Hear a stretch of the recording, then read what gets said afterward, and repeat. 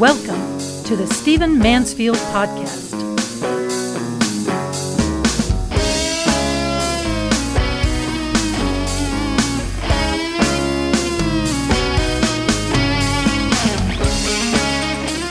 I've just come out with a book that I want to talk to you about in this podcast. It's called Choosing Donald Trump: God, Anger, Hope, and Why Christian Conservatives Supported Him. And what it does is it looks at the 2016 election from a faith perspective. Now, if you know what I do at all, you know that I wrote The Faith of George W. Bush. I wrote the book, The Faith of Barack Obama. I've also written on the faith of another president, the faith of Abraham Lincoln. It's called Lincoln's Battle with God. So I'm interested in presidents. I'm interested in how faith shapes presidents, as I am interested in how faith and religion shape cultures. And so I certainly intended to write about faith and Donald Trump. But the reason that I didn't write a book called The Faith of Donald Trump is that he's a little bit different from Obama and Mr. Bush. Mr. Obama and Mr. Bush, I didn't mean that to be a pejorative. He does not seem to have had throughout his life a defining religious perspective, a faith that shapes him, a faith that defines who he is and what he does. He's attended church throughout most of his life. I'll talk about some of the religious influences in his life here in a few minutes, but he was just different from Mr. Bush and Mr. Obama, and I didn't want to suggest in the title that there was a defining faith that I was going to highlight for 200 pages that would be the same as the other two books. Instead, what I wanted to do was look at the forces that came into play during the 2016 election. Now, my book is not just an electoral history. It's very much about human beings and what they did. Because what we have to understand from the 2016 election, and by the way, this election is going to echo for years in our lives and in American history, is that Donald Trump, who was pretty much described at the beginning of the election as a secular real estate mogul or a secular real estate magnate. Some people use that word, but mogul, I think, is maybe the better word. That he not only sort of found religion as a political thing. I'm not saying he wasn't serious in his own religious life. I'm saying he, for a very specific reason, began to understand the concerns of conservatively religious Americans and began to talk about them. And as a result, in the 2016 election, he not only defeated a slate of Republican candidates in the primaries, all of whom had deeper spiritual resumes than him, some of whom were pastors, actually, almost all of whom claimed to be evangelicals. He not only defeated them, but in the general election against Hillary Clinton, he won the votes of 81% of white evangelicals, half of all Roman Catholics in America, and half of all churchgoers in America. An absolutely stunning feat. Well, how did this happen? And what is the religious background of Donald Trump? Let me just do this very briefly in this podcast, because, of course, what I'm urging you towards is a reading of the book. It's not a defense of Trump. It's not an attack on Trump. It's an honest look at the factors that are going to continue to echo in American culture and in our churches for years to come. Now, Donald Trump did have a religious background. He was raised in a Presbyterian church when he was a little boy. His family eventually switched from a Presbyterian church in New York to Marble Collegiate Church. And one of the reasons they did was that church was pastored by Norman Vincent Peale. Now, you probably know the name Norman Vincent Peale from the famous book, The Power of Positive Thinking. Norman Vincent Peale is an interesting figure in American history because he really had two streams flowing through his life. On the one hand, at the personal level, he believed in the born-again Christianity, and that's his phrase, not mine, the born-again Christianity. He believed in salvation in Jesus. He believed in transformation through the gospel of Jesus and by the power of the Holy Spirit, and sort of the core of the traditional Christian gospel. But publicly, all around America, in great big arenas and around the world, Norman Vincent Peale was associated with the idea, with basically being one of the early great motivational speakers. He believed that your attitude could shape your life. He believed that your words could shape your life. He believed that there was an invisible law of sort of sowing and reaping, of what you put out in the world came back to you. He believed, for example, that attitudes were more important than facts. He believed that a positive mental attitude could actually change your reality and give you a successful life. He taught a philosophy that taught people how to be a success, how to win, how to achieve. And so you had these two streams of Norman Vincent Peale's life. He really was to say he was an early Billy Graham, I think, is to miss the mark. He was as famous as Billy Graham. He was honored a great deal. He was welcomed in the White House. He was one of those early great religious leaders in the 20th century. But two streams came from his life, as I say. One was the born-again brand of Christianity. The other was his more motivational side. And I believe that Donald Trump, who sat under Norman Vincent Peale, who loved him, who listened to him, who, by the way, stopped going to church regularly when Norman Vincent Peale ceased being the pastor of his church, who claims that Norman Vincent Peale said that Donald Trump was his greatest disciple. I believe that Donald Trump drank heavily from the motivational side of Norman Vincent Peale, and it was not as influenced by the transformation in Jesus side of Norman Vincent Peale. And we see this every day.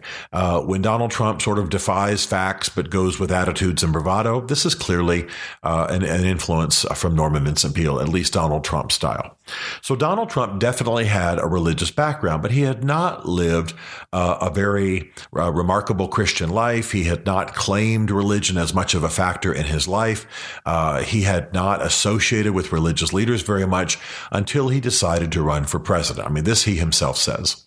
And the person who really made a difference in his life politically at this moment was a woman named Paula White, very famous televangelist, unusual, rather pretty, rather shapely, very gifted speaker, very popular in the African-American community, Christian community in America. And she has pastored a number of churches with her husband, and she has a television show. And Donald Trump was watching her one night while she was preaching on vision, and he really related to what she was saying. It fit a lot of things he believed about vision, a lot of things he had learned from Norman Vincent Peale. So he met her over time. She started to become sort of the chaplain to his company, the people in his company. And when he decided to run for president, he asked her to put together some listening sessions where he could hear from prominent clergy in the country and begin to understand their concerns. Well, Paula White really did a great job. She brought together Protestants and Catholics and Jews and even some Muslims and Orthodox believers and et cetera. She really went way beyond her Pentecostal roots and reached broadly. And this really exposed Donald Trump to the concerns, the challenges, the worries of some of the nation's most prominent clergy.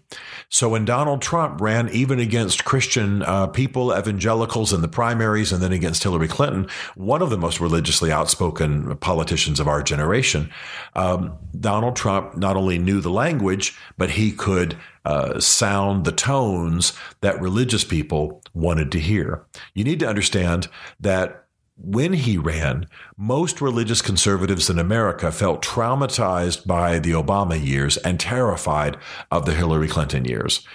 There had been lawsuits against religious orders of nuns, for heaven's sakes. The Green family, who owned Hobby Lobby, were sued by the Obama Justice Department for not offering abortifacients in their employee insurance plan. It was a very difficult time for churches, for Christians, for religious conservatives. They felt attacked by their own government. Mr. Obama had foolishly said in the early in his first campaign, that people cling to religion because they're bitter in the same way they cling to guns. I mean, this just seemed to be his perspective on religion. As you may know from my book, it was not all there was to his orientation on religion, but it was certainly understandable that religious conservatives would not consider him a friend. And they certainly didn't consider Hillary Clinton to be a friend. She said things like, well, in order for abortion rights to prevail, long-held religious values are going to have to be removed. I mean, this was the way she would speak, and it would terrify religious conservatives. So all of that to say, by the time you came down to the election, Donald Trump knew the language of religious conservatives, shared their concerns, was able to sound the right tones, pulled a lot of prominent clergy to his side. Dr. Jeffress from First Baptist Dallas is a prominent example. Jerry Falwell Jr. from Liberty University, another prominent example. And these men spoke for him. These men helped to rebrand him. These men helped to sell him to the Christian community, along, of course, with the help of Paula White and many others, by the way. In the book, I track all of this. I talk about why conservative religious Americans would have been drawn to Donald Trump. I talk about why many Americans were drawn to him who weren't that religious, that he channeled their rage, for example, and that he was, as many of the things that the press would speak of as being negatives about Donald Trump were frankly the way many Americans felt about themselves. We could talk about his foul language. Most Americans cuss. We could talk about his divorces. Many Americans either are divorced or are sympathetic to those who are. And so many of the supposedly negative things about Donald Trump were, in fact, positives to average Americans. But I also take to task in this book the religious leaders who oversold Donald Trump. Now, I've made it very clear in this podcast before that I am a conservative, I am right of center, and I'm glad for much that Donald Trump champions. I did not vote for him. I didn't vote for Hillary either, but I did not vote for him, largely over issues of race, largely over his insulting manner with people, largely because I thought that he would cost us a great deal of lost ground on some important social fronts in America. And I thought there were better people to run for office. And I'm not going to vote for someone just because they represent some of my views if they're going to do more damage than good. And so I've been very, very upfront about that. So though I'm a conservative, and though I'm not sorry for much of what Donald Trump says he's going to champion, we'll see if he actually does or not. I was deeply concerned by those religious leaders who oversold him. Many of the religious leaders who were grateful that he championed their issues, the Johnson Amendment, religious liberty, a check on LGBT issues, being pro-life, these things that he at least spoke about. We'll see if he actually acts on them or not. Because he championed these things, many conservative religious leaders, many people on the religious right, many evangelical leaders rallied to him. And they began to sell him to the religious Americans. They began to talk about him being a Lincoln. They began to talk about him being a Churchill. They began to talk about him being like a Cyrus the Great or a Darius. You may have heard these illustrations from the Old Testament. They began to try to rebrand him and to speak of him as the Christian's hope. And I felt like they should have maintained more prophetic distance. I believe strongly that there's a way that a Christian can speak to a person in office or a candidate, pastor them personally if they're open to it, call them to a higher moral vision, help them apply a moral grid to what they do in policy, hold up a biblical worldview before their eyes, but not get in bed with them, to use our crass phrase, not just join their PR team, not sell them from their pulpits, so to speak. And I felt like that was done. I think it's going to cost us. Let me give you a few illustrations of where this is going to cost us as I close. 81% of white evangelicals voted for Donald Trump. But let me say that again. 81% of white evangelicals voted for Donald Trump. But evangelicals of color look at that race and say, so I guess white evangelicals didn't care that he said insulting things about blacks, that he said insulting things about Mexicans, that he basically dismissed us and spoke disparagingly of people of my color. That's going to cost us. That's going to be a rift in the church and a rift in our culture that's going to continue. And I think it may be one of the reasons that racial issues are heightening even now. I'm not blaming all that on Donald Trump. It has to do with everything from police behavior and anger, on the left and other factors. But nevertheless, the election of Donald Trump is part of it. I think that's one place it's going to cost us. I think also for those who are people of faith and those who care about the next generation, there's a tremendous amount of offense on the part of millennials. Millennials are just shocked that Donald Trump is our president. They are disgusted that evangelical and conservative and Jesus-loving churches supported him and pastors went out of their way to endorse him. And they are now distancing themselves from church, from conservative faith, from evangelicalism, frankly, in rather large numbers. We're seeing a dramatic increase in the number of nuns. We're seeing evangelical youth or youth who formerly attended evangelical churches pull away.